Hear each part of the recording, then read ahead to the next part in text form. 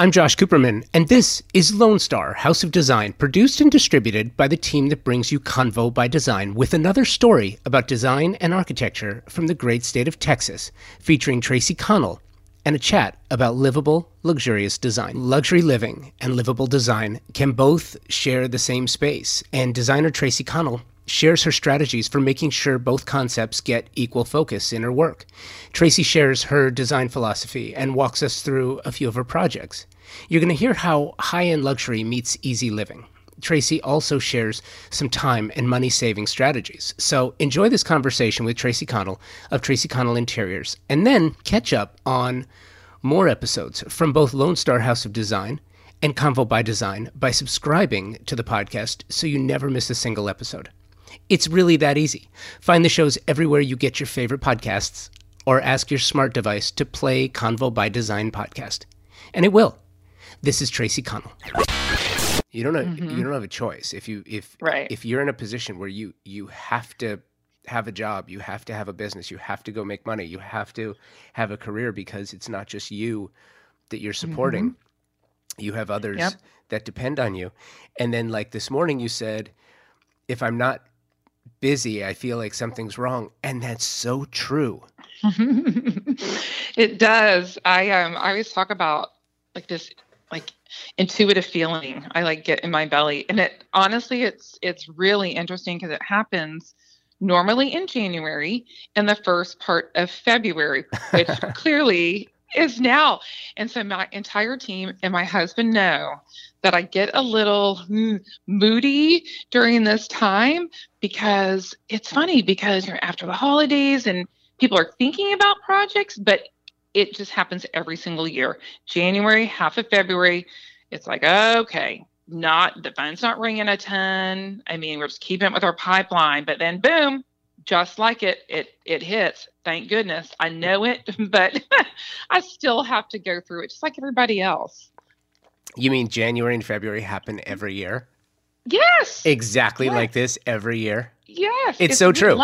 Yeah. I mean, last year maybe not so much, but honestly, it's too funny because they can predict this from me, where we ramp up our marketing and we ramp this up and we do all these new initiatives, because I'm thinking, oh my gosh, phone is not going to ring. Well, I know based on history, it does hit. And thank goodness in the last 2 weeks, we're back to our groove for sure. Well, yeah, no, you're absolutely right. And I want to talk to you about what it's like for you geographically, because here in Southern California, we get started fast. Yes. It starts with KBIS, which isn't really Southern California, but KBIS is kind of like the kickoff, and then it's straight into Modernism Week, and then it's into West Week at the Pacific Design Center, and then the Pasadena Showcase. I mean, it just boom, and it just explodes right out of the gate early. So I think it sort of forces us to get going. Due to weather, you sort of have clients who think, oh, I'll wait till it warms up a little bit, I'll wait till it dries up a little bit. What's it like for what is the state of Texas design right now? It's really great, actually. We have been so fortunate in Dallas, even in the downturn 2008 and 2009, to really be afforded a lot of great projects in Dallas. I mean, because it's affordable, no state income tax and all of those goodies, there's constant regrowth, rebuild, people moving here a lot from California. And so I do live in a metroplex that really is booming. And so there are certain areas that are more desirable, but in the further you go out of Dallas, obviously the more land you get. But we have a great design center here, great art scene. It's very desirable. So I have to say, in the metroplex here, it really is a great place to run a business in interior design. It's in Austin. I mean, think about other, spots in Texas. I have 2 daughters down in Austin. It's a different vibe down there as far as design goes, because the aesthetic is very different than what it is up here. But I mean, Austin is 100% booming. So they can't even, find plots of lands to build anymore. So I mean, fantastic. And then we just picked up a job in Houston, and I mean, obviously the growth down there is crazy as well. So I have to say, Texas isn't a bad place to live. No, it's not. And it's really interesting, too. I want your take on all three markets, because the three markets you mentioned are also vastly different. You've got Houston with traditional old money. Yes. Fort Worth, old money as well. But Dallas has always been new money. Dallas is always, right? A lot of it, yes. It really is. We work with a lot more, I would say, younger families in Dallas. And that's an interesting quadrant of the population, because, I mean, honestly, what's too funny is my oldest daughter is 33, and her friends are calling to hire us. And we just laugh about it, because it's like, wow, like, how can these young kids afford to, hire a full service firm? It's unbelievable. And so, it's them coming out of college and having great jobs, but it's really funny how your times have changed. But yeah, I have to say, as different as they are, there's opportunity in all three for sure. I feel like interior design and architecture it's one of those things that's always important, but I feel like there's a renaissance taking place right now, because it feels to me like people are starting to put a greater value on the idea of home, more so than ever before. And my theory is that it's happening because the idea of home, we do more at home than we used to. Work used to be where we went and spent over half our time. Right. And sure. We do more work at home. I do more work at home than I do at the office. I mean, absolutely. So I think between that and health and wellness and sustainable living, and the fact that people want to be healthier, there's a focus on being healthier. I think with everything in the news, it sort of forces people to think about the furniture and materials that they put in their home off-gassing, and the air quality in their home, and the water quality, and the fact that they just want to live better. It's not just a box with a bed in it that you just spend the night in and then you go somewhere else.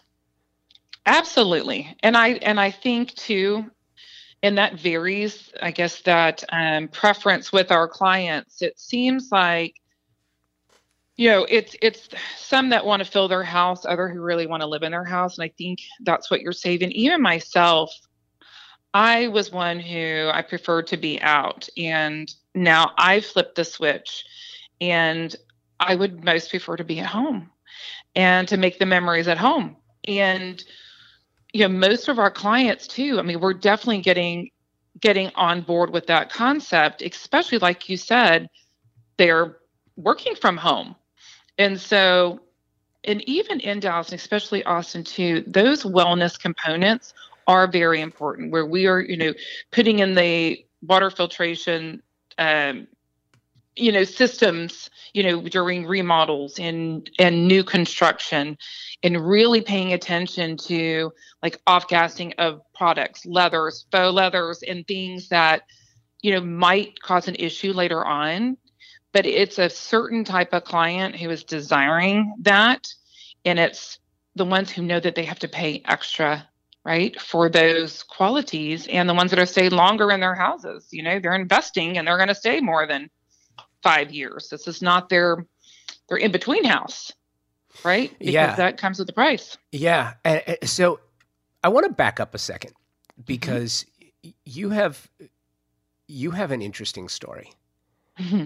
And you giggle a little bit, but and I think that it's easy for you to giggle now because you're kind of on the other side of it. Right. But, your design was your destiny. I think you figured out early on. I mean, well, I could tell this. Tell the story. How did this business start for you? And it really started because it had to. It started because it had to. So my degree is actually in elementary education.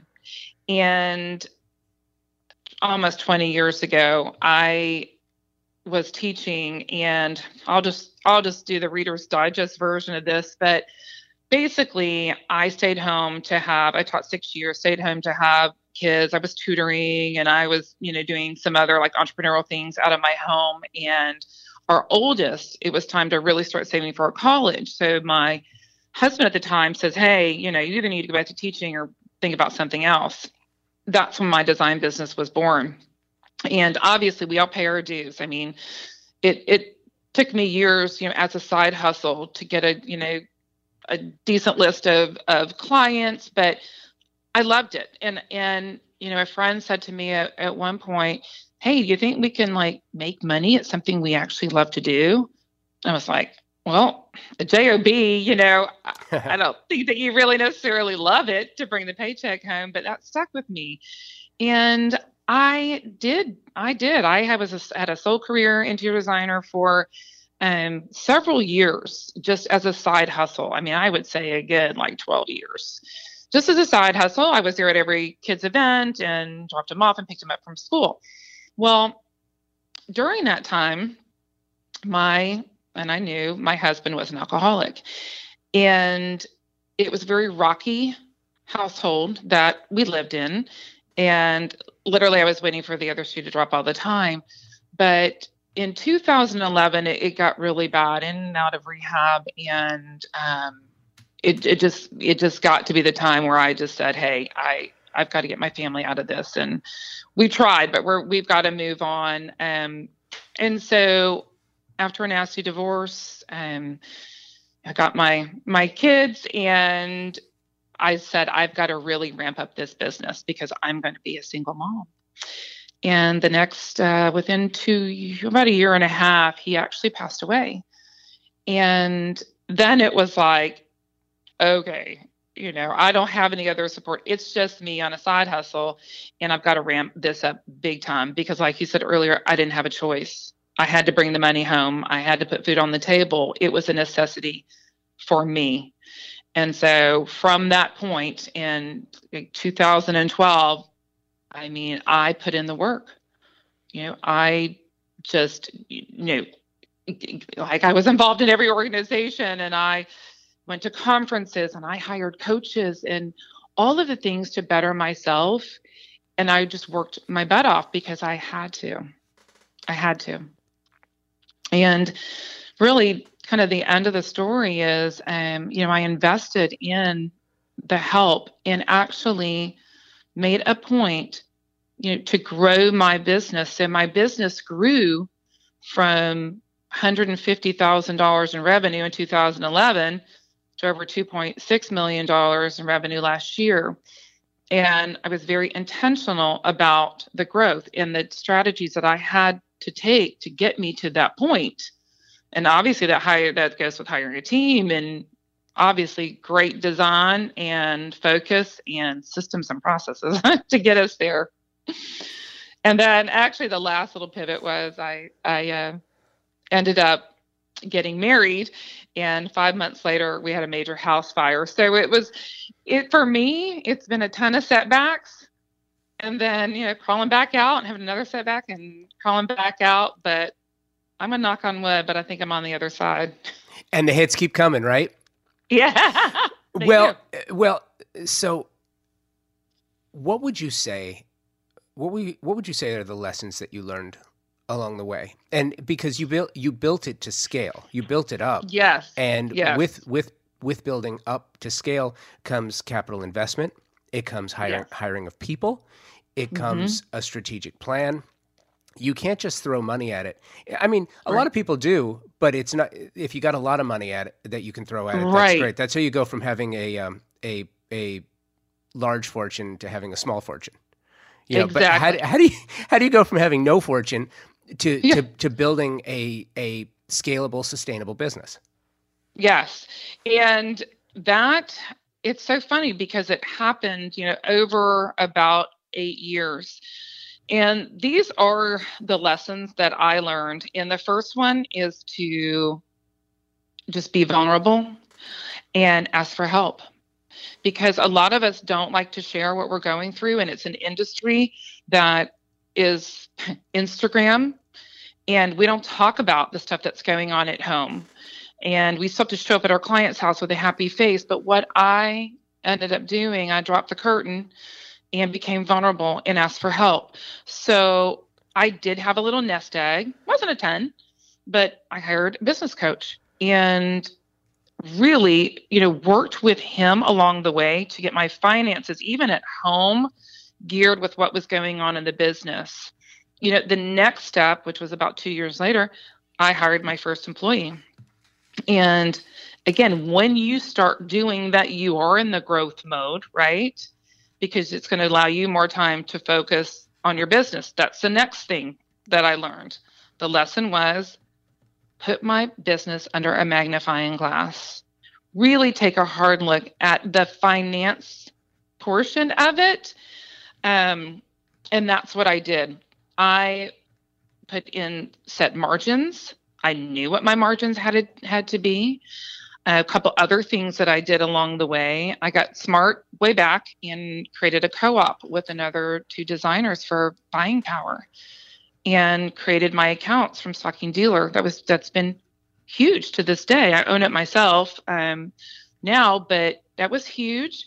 Another couple of things I did to scale was not take everything. I put my foot in the sand and I said, okay, I am not taking a project that's less than, say, $50,000.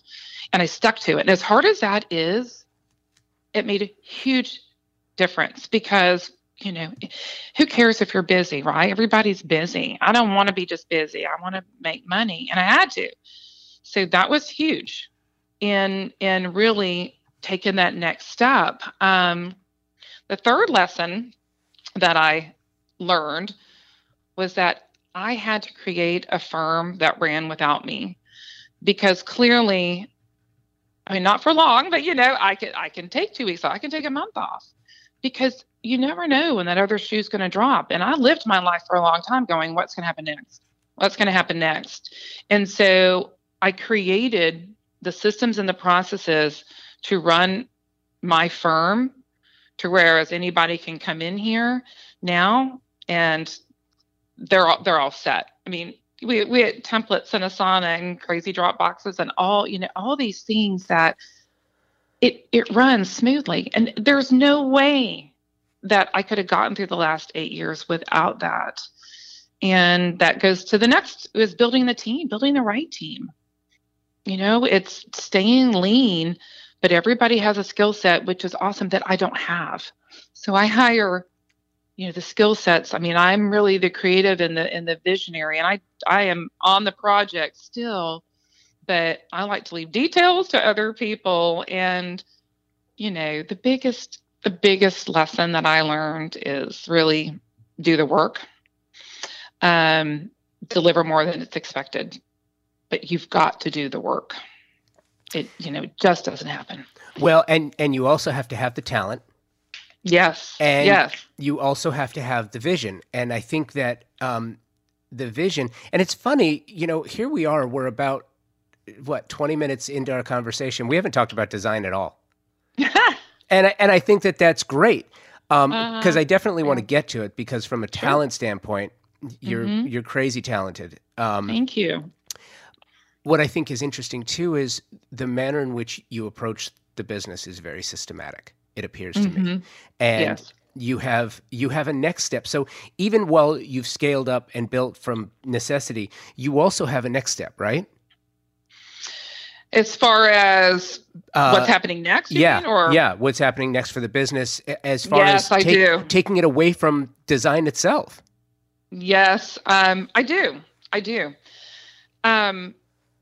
Within my story and everything that's gone on the last 8 years, I always knew, even as a business person, I wanted to take my design firm and branch off to it. Again, out of necessity, I'm always going to feel like I have to have this nest egg. I have to be prepared, because when I wasn't prepared financially, it scared the crap out of me, right? And so I'm always, over the last 3 or 4 years, I'm like, okay, what can I do? Mailbox money, another alternative income stream. We all think about it as designers. We all do. We've had our online design business for years, but there was something more just gnawing at me and just saying, hey, how can you give back? How can you give back to this community that actually saved my life during all of this? The design industry. And I realized that I have a passion for coaching other designers and helping them through their hard times and their setbacks and getting them to a place where, number one, they can breathe and really focus on their business, but to scale it as well. And it took me a long time to kind of step away and say, okay, I'm going to devote this time and this money to do this, because, whether out of self-satisfaction or actually, out of the need to help people who are just like me, it's here. I'm doing it. So I'm really excited about it.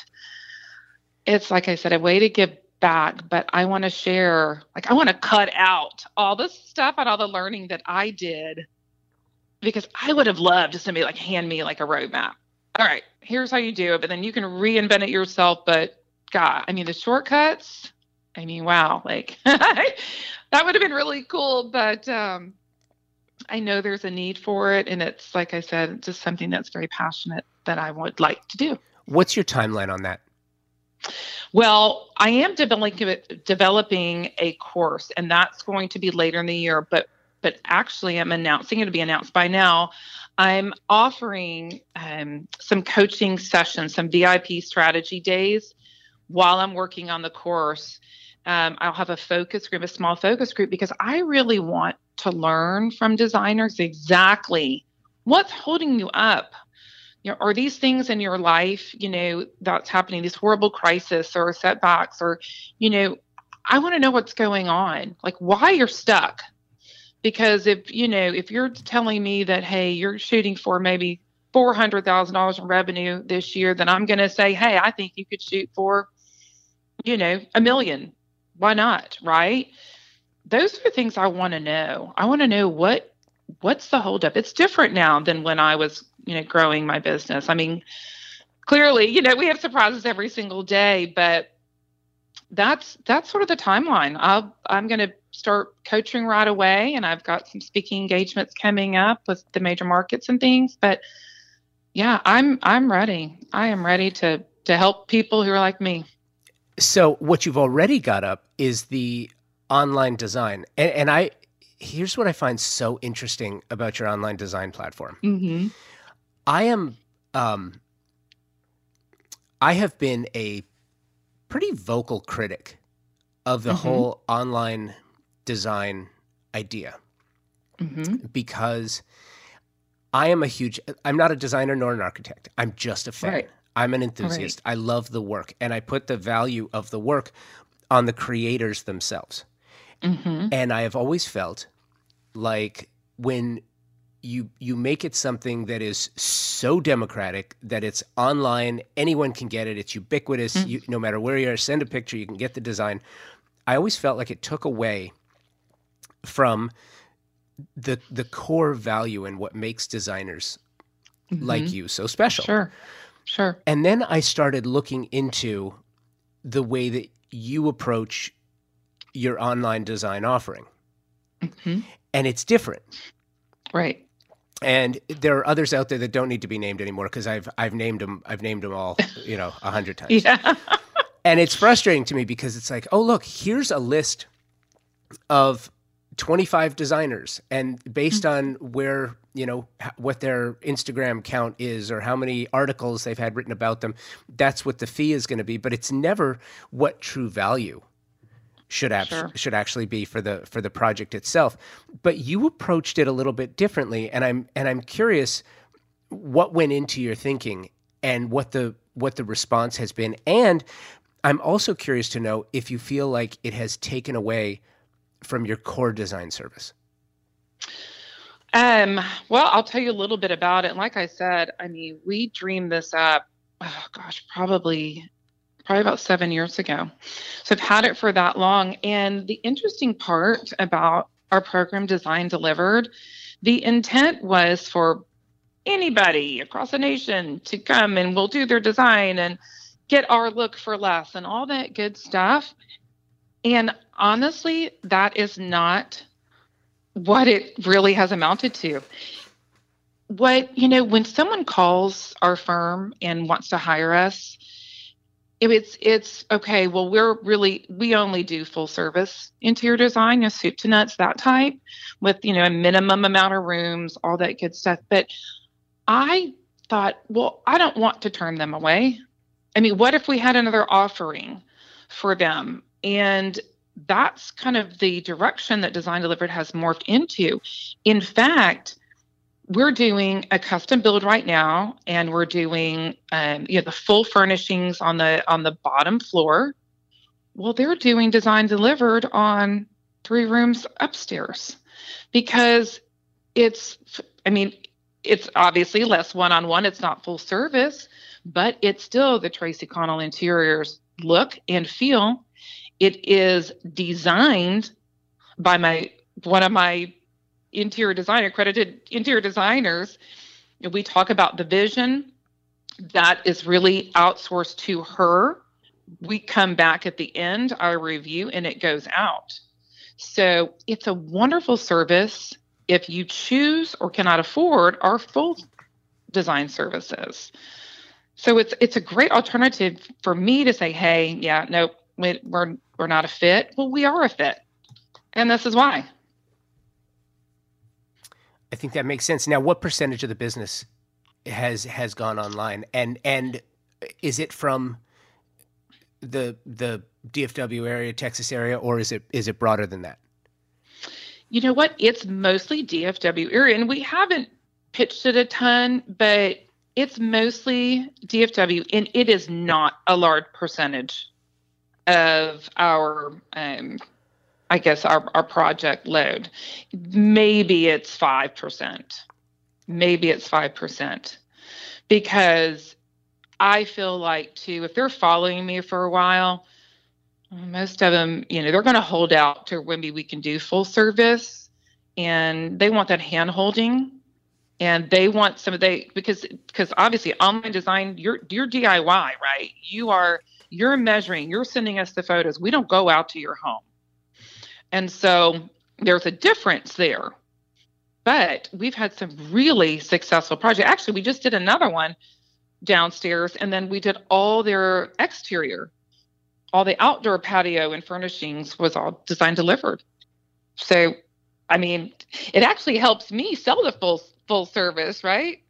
So it's a great add-on, but it has not taken away from our full service at all. It just complements it. That's really interesting. And I was going to ask if anyone had gone from doing a room online and that leading into a full service client. Yes, we had one last year where it's funny because probably 4 or 5 years ago, we did 2 rooms for them, Design Delivered. And then they called last year. We did a full renovation for them, and then all of their downstairs. And it's, they enjoyed that experience. And then, yes, it developed into a really great project for us. So again, it's me not saying no. Hey, we'd love to work with you in this capacity. Maybe in the future there's more for us. So, and it's definitely proved that way. So I'm looking at your website and I'm looking at your portfolio. Mm-hmm. And one of the reasons I was so excited to start Lone Star House of Design is because Texas provides all of the unique factors that go into, in my opinion, remarkable design. And I think that, because many people will just sort of fly over and not even consider it's got to be LA, San Francisco, New York, Chicago, Miami. That's right, where design happens. Certainly not in Texas. But it's funny because having lived in Texas for 9 years, and living there, before the design really hit, the early 90s, right? Mm-hmm. Where, it's brick house, just because brick is everything. And close together. Yeah, and close together. But it provides you've got a sort of, I don't want to call it a disobedient attitude, but Texans are different, and they will tell you that they're different. Yes. They don't like to be messed with, and they have signs to tell you that. That proves it, right? You have a lot of land. You have a lot of money. Yep. You have a very strong income. You've got a willingness to explore, and where you're located, you have access to everything. You're a port state. You're in the middle of the country. You have access to everything. So you have opportunity. So I'm looking at some of your projects, and I'm crushing on them. I'm absolutely crushing on them. One of which is that I wanted to ask you about is Lusk Lane, Flower Mound. Oh my gosh, yes. Was that a ground up? Let me tell you briefly about this. Oh, I love this. It's got a story. Awesome. It has I bet they all do. Yeah. Oh my gosh. Okay. This one's so near and dear to my heart. So, oh my gosh. So they built this house. They actually, it's out. Okay. So Flower Mound, you get land. Yeah. And so it's, a suburb of Dallas, but they wanted land. So they found a home that was already on acres of property. They actually, demoed the house and donated every nail and every board to Habitat for Humanity when it came down. Whatever they could, they donated, and then found a builder and built the house up, and they used another designer. So I guess through that experience, they they weren't 100% happy. So they called me when it was time to furnish. So great project. So we finished everything but the backyard. We shot it. It was great. 6 months later, I got a call. Huge house fire. Oh, no. Yeah. Huge house fire. Oh, wow. So like, Tracy, all right, we've got to meet. So basically what happened there is the husband in the partnership was like, you know what, we're going to use this as an opportunity. Now, granted, the house was only like 3 years old, but we're going to use it as an opportunity to do some different things. And so we redesigned a ton of spaces. We rebuilt the house, refurnished the house, made changes. I know even after 3 years, we made changes. But I got to be really, really good friends with them. We just finished their backyard last year, and then now we're doing the CEO. He's the CEO of a medical tech company. We're doing their headquarters, but it actually was such a good experience for when our house burned. It was like a year and a half later.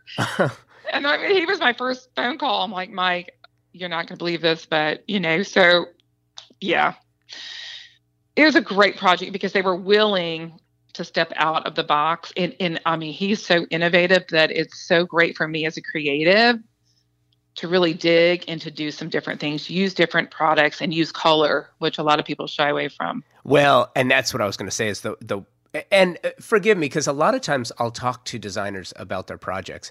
And it's like, wait a minute. I'm not looking at it. It's been so long since I worked on that project, and I've done so many others. I don't necessarily remember what goes into everything. But as I was looking at your work, by the way, was this one published? This one was in Modern Luxury Interiors, Dallas. Ah, okay. Yep. I love that. All right. And I love that one too, because as the associate publisher and online editor for Modern Luxury Interiors California, I love that a sister publication put this in. I think that's awesome. Thank you. So the kitchen, I'm just going to go through this one because I love this project. And by the way, if anyone's listening, of course people are listening, but as you listen, go to Tracy's website. It's tracyconnellinteriors.com, and go to portfolio and look up Lusk Lane. And then you can look through this with us, which I think is always fun. And maybe you'll send some pictures too, and we'll post them on Instagram. Talk to me about this kitchen. Okay. So the kitchen, the interesting part is that the only thing that they wanted to keep was this hood. So you could see normally, why? Because they paid so much for it. And, they were like, okay, we're going to rip everything out and then, start over. But the hood had to stay. So I had to work around the hood.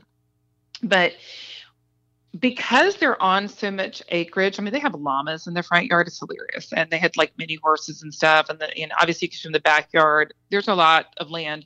Everything in the house before was sort of white, kind of sterile, some grays, but there was not a ton of warmth. And so, the concept I brought to them was doing the natural walnut and the white, which you could see we carried into their wet bar in the back. But it was interesting because the walnut approach, I mean, they really, they definitely really were on board with that.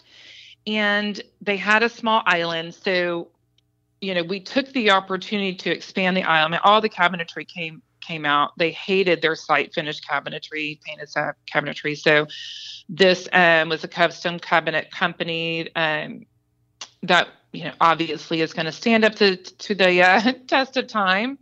But I wanted to design something cool for, the island. And so this cantilevered, block of walnut with a waterfall edge was something that really turned out just beautifully for this. And then they did want marble. And so we did pick marble for the backsplashes and and the island, and had those sealed with a special sealer that prevents against etches and scratches. So that was big for me to be sure that was included. They went with marble. Was there an, how do you feel about manufactured stone? So our real niche in my company is livable luxury. I call it ease of glamour. And I'm a stickler about that because I don't want a client calling me back after, oh my God, this stained, or I have this on my fabric. It's like, I don't want you to worry about it. So we're really equipped with presenting those tools when we are pitching, product and everything else. So I do not care for a quartz product that looks like it's a marble. Right. I won't do those. I absolutely will specify, a solid quartz, a Caesar stone, Cambria, et cetera, on a lot of jobs. We will. I just think it's cleaner for more of our modern jobs. So I don't have a problem with that product at all, except for when it's trying to mimic real marble. Interesting. Okay. And I what I like too, I like so much, but I like that you pulled the purple tones into the living room as well. You pulled the maple in there as well, yes? Yeah, the walnut. Walnut, sorry. When it was time to redesign, like we ripped out their entire fireplace. I mean, most of the drywall had to come out anyway. And so it was like a cool opportunity to do something different. And so, so I designed the upper part of this mantle with all the cast stone fireplace. It's big and bold. And then just the feature above the fireplace, I mean, obviously makes a huge statement. So obviously the goal was to pull that into the next room and carry it through, and their coffee table too kind of brings all that together. But that was fun. And obviously you've got to have a good contractor to be able to pull this off. Yeah, I would imagine you do. Do you have a team that you work with on a regular basis? What's interesting, what we do as far as general contractors go, but it seems like, in Dallas, there's so many, and there's so many great builders that a lot of time, I mean, people are coming to me, they already have their contract, they already have their builder. And if not, then we're going to our tested resources. And obviously they vary. Some finished a lot earlier than others. Some are more expensive. So it's kind of targeting what the need is. But nonetheless, I mean, we have to stay on top of everybody because, that's our promise to our clients, right? So I don't want anybody waiting for us, our documentation, our drawing sets, anything. We like to have it all prepared for them first. Which I think is smart. And also, so you've got everything in this house. One room that struck out to me, and I can't really tell by the image how big or small it is what is obviously the media room. And in all these other rooms, you've used all of this vibrant color. And in this one, obviously because it's a media room, you went with the gray walls, but then is the Roche Bobois Yeah. all over the place. It looks like it exploded with puffballs. I love this. I love what you did with this room. Yeah, it's pretty unexpected. And it's interesting because it's downstairs and it's right off of the room with the pool table. But again, just to add some quirk, and I mean, obviously we got rid of everything else that was in there, but it's fun, and it's a take on the traditional media rooms that have been all over Texas where you have that stadium seating. Yeah. Oh my gosh. Yeah. And it's like boring. We're over it, right? And we don't even build media rooms in new construction anymore. It's not common to do, but again, this was fun. We kept the step and just obviously wanted to go with something that's non-conventional. And yep, it's popping, that's for sure. Well, speaking of popping, I don't know which bath this is, but with the rainbow mirror and the aqua cabinetry, it's not aqua. Yeah. What color is it? It's not aqua. What is that? I mean, you could say it's turquoise. This is their daughter's room. So at the time, I think she was probably 15. I could totally see that. Okay. Yeah. But it's great. It doesn't look yeah. like a 15-year-old's bathroom. It just looks like a bathroom that a 15-year-old would tolerate. Yeah. Because 15-year-old girls, I have one. I know this. I designing for a 15-year-old girl is not an easy thing to do. No. And the interesting part is the fire actually started upstairs. It was a lightning strike. And so like the daughter and the son's room were like the worst in the entire home.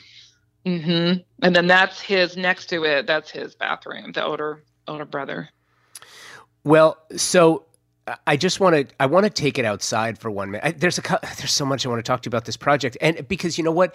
It encapsulates all of the things that I think go into a modern, not necessarily modern aesthetic, but a modern designed home. One that has everything to not, I'm on this thing now where it's like we've shifted from architecture being built as a monument to itself to architecture and design being constructed, created, developed specifically for the people that are going to live in it.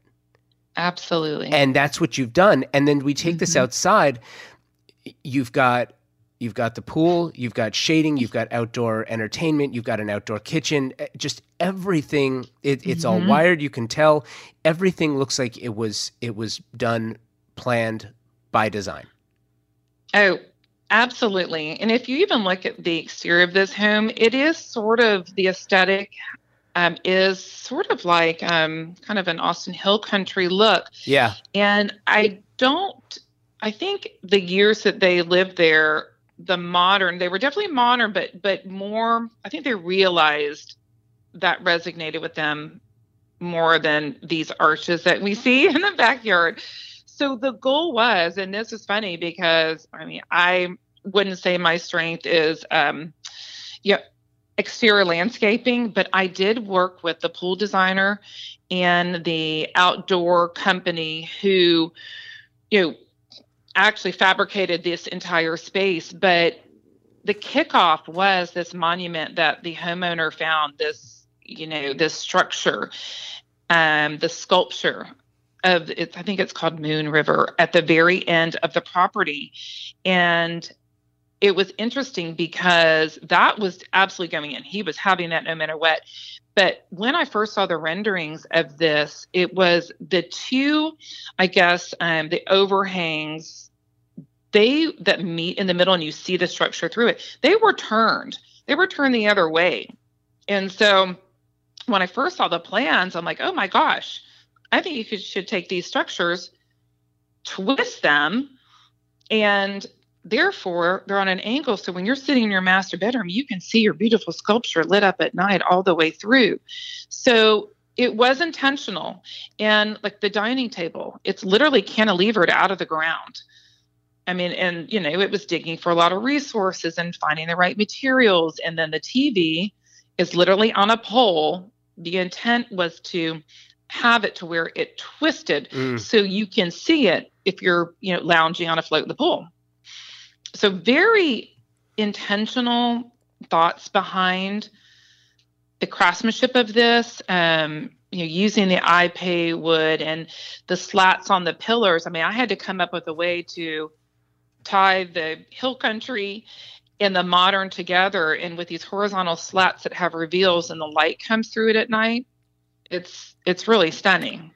So I can't really tell from the pictures because the brick is washed and light. Did you also use the Austin limestone? Yes. Okay. We did. Yeah. And again, that was architecturally, like you said, we can't ignore what's going on already. Yeah. But we also included the concrete pads with the artificial turf, and that gives it that modern aesthetic. So, and obviously the pool style is modern. So I think we did a pretty good job of, the worst thing would be is, I have this modern outdoor space with this traditional home. So no, totally. Yeah. And listen, I mean, there's detail in this that I just absolutely love. And when you mentioned it, then it all made sense to me, because you're using this sculpture, which is it's a black ball hovering over what looks like an Austin limestone pedestal, or at least something that looks similar to that, but it's sitting over a concrete fire pit, clearly across the pool. It's framed by the outdoor area. Mm-hmm.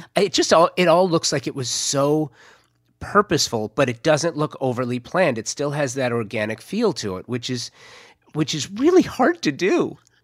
Yes, I'm not going to say it was one of our easier projects, but again, what this client does, he sets his expectations so far above like our normal that we have to dig creatively to meet his goals. And that's kind of a personal thing for me, that I know and he speaks volumes about me and our firm because of it.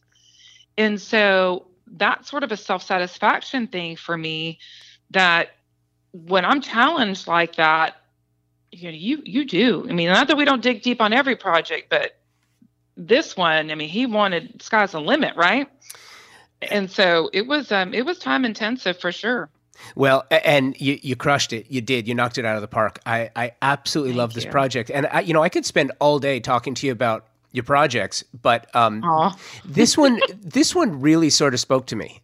And so thank you for sort of walking me through it. You're welcome. The last thing I want to ask you, and I appreciate the time I'm going over with you. Yeah, sure. What do you see as I believe that every city really is different, because the people who live in cities live differently. Mm-hmm. And when you look at Texas design, what's next? What are you crushing on right now? What do you think is the future for design in the next 5 to 10? Where do you think it's going? What is the city of Dallas and the state of Texas like with regard to design? How do you see it changing, and what do you think it's gonna look like in 5 to 10 from now? Like I said, I feel like Texas is almost like holding its value for the next 5 or 10 years, because we are in this growth pattern. So, I mean, as far as like our Metroplex, I feel like it's getting cleaner as far as the new construction that's going on. I mean, clearly not fussy, clean, traditional as well. I feel like we're leaning, and Texas as a whole, like I said, it's so funny, the misconception with Dallas, because you think, oh my God, they have all the land in the world. But I moved here from Atlanta, and oh my gosh, I moved here and I thought, these homes are so close together. Why are they being so stingy with their land? It's almost like we call those cluster homes back in Atlanta, but it's tight, and then everything here is going up. We're seeing a ton of new high rises, and a lot of clients that we've had that are giving up their larger homes and they're living in these large high rises. Why not, right? No maintenance. You have people, you're back on call, you still get the space. you don't want to deal with the yards. We're seeing a lot of modular units coming up in apartment living. So the Metroplex too, where the big boom is. Texas, I think I'm not so worried about, as far as the design industry, because I know there's so much talk with, we're not going to be valued anymore. I think that the clients who need us, they're still going to be out there. And if your firm is at a place where you are attracting that clientele, I'm going to say, let's not panic. Let's not panic. I think you have to redo, and really think about the way your offerings are and how you present your services and budgeting exercises and budgeting discussions. Because, like I said, they're still out there. They don't want to do it themselves, right?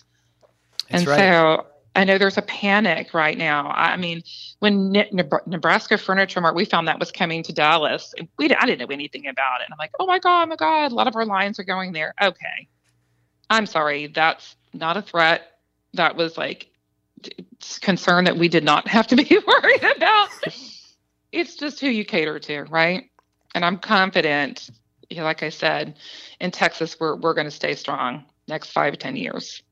And the absolute last, I think I said that already, but the absolute last is from a resource standpoint, where you're shopping, where your everything offline. Do you have the resources you need? We actually really do. Again, in Dallas, we have the Dallas World Trade Center, Dallas Market Center, showrooms and showrooms. But then you just go a couple miles, and that's where most of the designer-ish showrooms are. So some of the high-end showrooms that custom fabricators, a lot of custom work. I mean, we've got square miles of this. And so you can, honestly, we're just lucky because it's not far for us to just zip down there. It's like 10 minutes. So there are a ton of resources here. However, you're not sit testing everything. So we still have to go to the major markets, and we make sure that we do and spend quality time researching to bring back to our clients. But yeah, Dallas is it's a great spot for designers. Is much made in LA is a big thing. We have a number of artisans. We have a lot of craftsmen. We have a lot of workrooms. Made in LA is a big thing. Made in Texas, is that a thing? Not as much. Not as much. Obviously made in the U.S. and then coming out of High Point is big, but honestly, there's not a huge push. Oh, I want this made from Texas. We do have some great custom fabricators for furnishings here, in the Dallas Metroplex that we lean on constantly for these custom pieces, which, we're really proud of. But no, there is not that much of a push like you have in LA at all. But obviously, to up-level our designs, we have to go that route. Tracy, this has been so much fun. I really appreciate the time, and it has been so great meeting you, and I so appreciate you telling your story. Thank you. Well, you are welcome, Josh. Thanks for having me on your podcast. Absolutely. Good. Okay, there we go. How was that? It was great. You were awesome. Aw, thanks. Thank you, Tracy. Excellent job. That was so much fun. Please subscribe to the show so you can catch every episode of Lone Star House of Design and Convo by Design. Ask Alexa or Siri, just say, hey Siri, play Convo by Design, and she will. You can follow the show on the socials as well, at Convo by Design with an X on Instagram, and check out the YouTube channel for videos from some of your favorite episodes. Thanks for listening, and until next week, keep creating.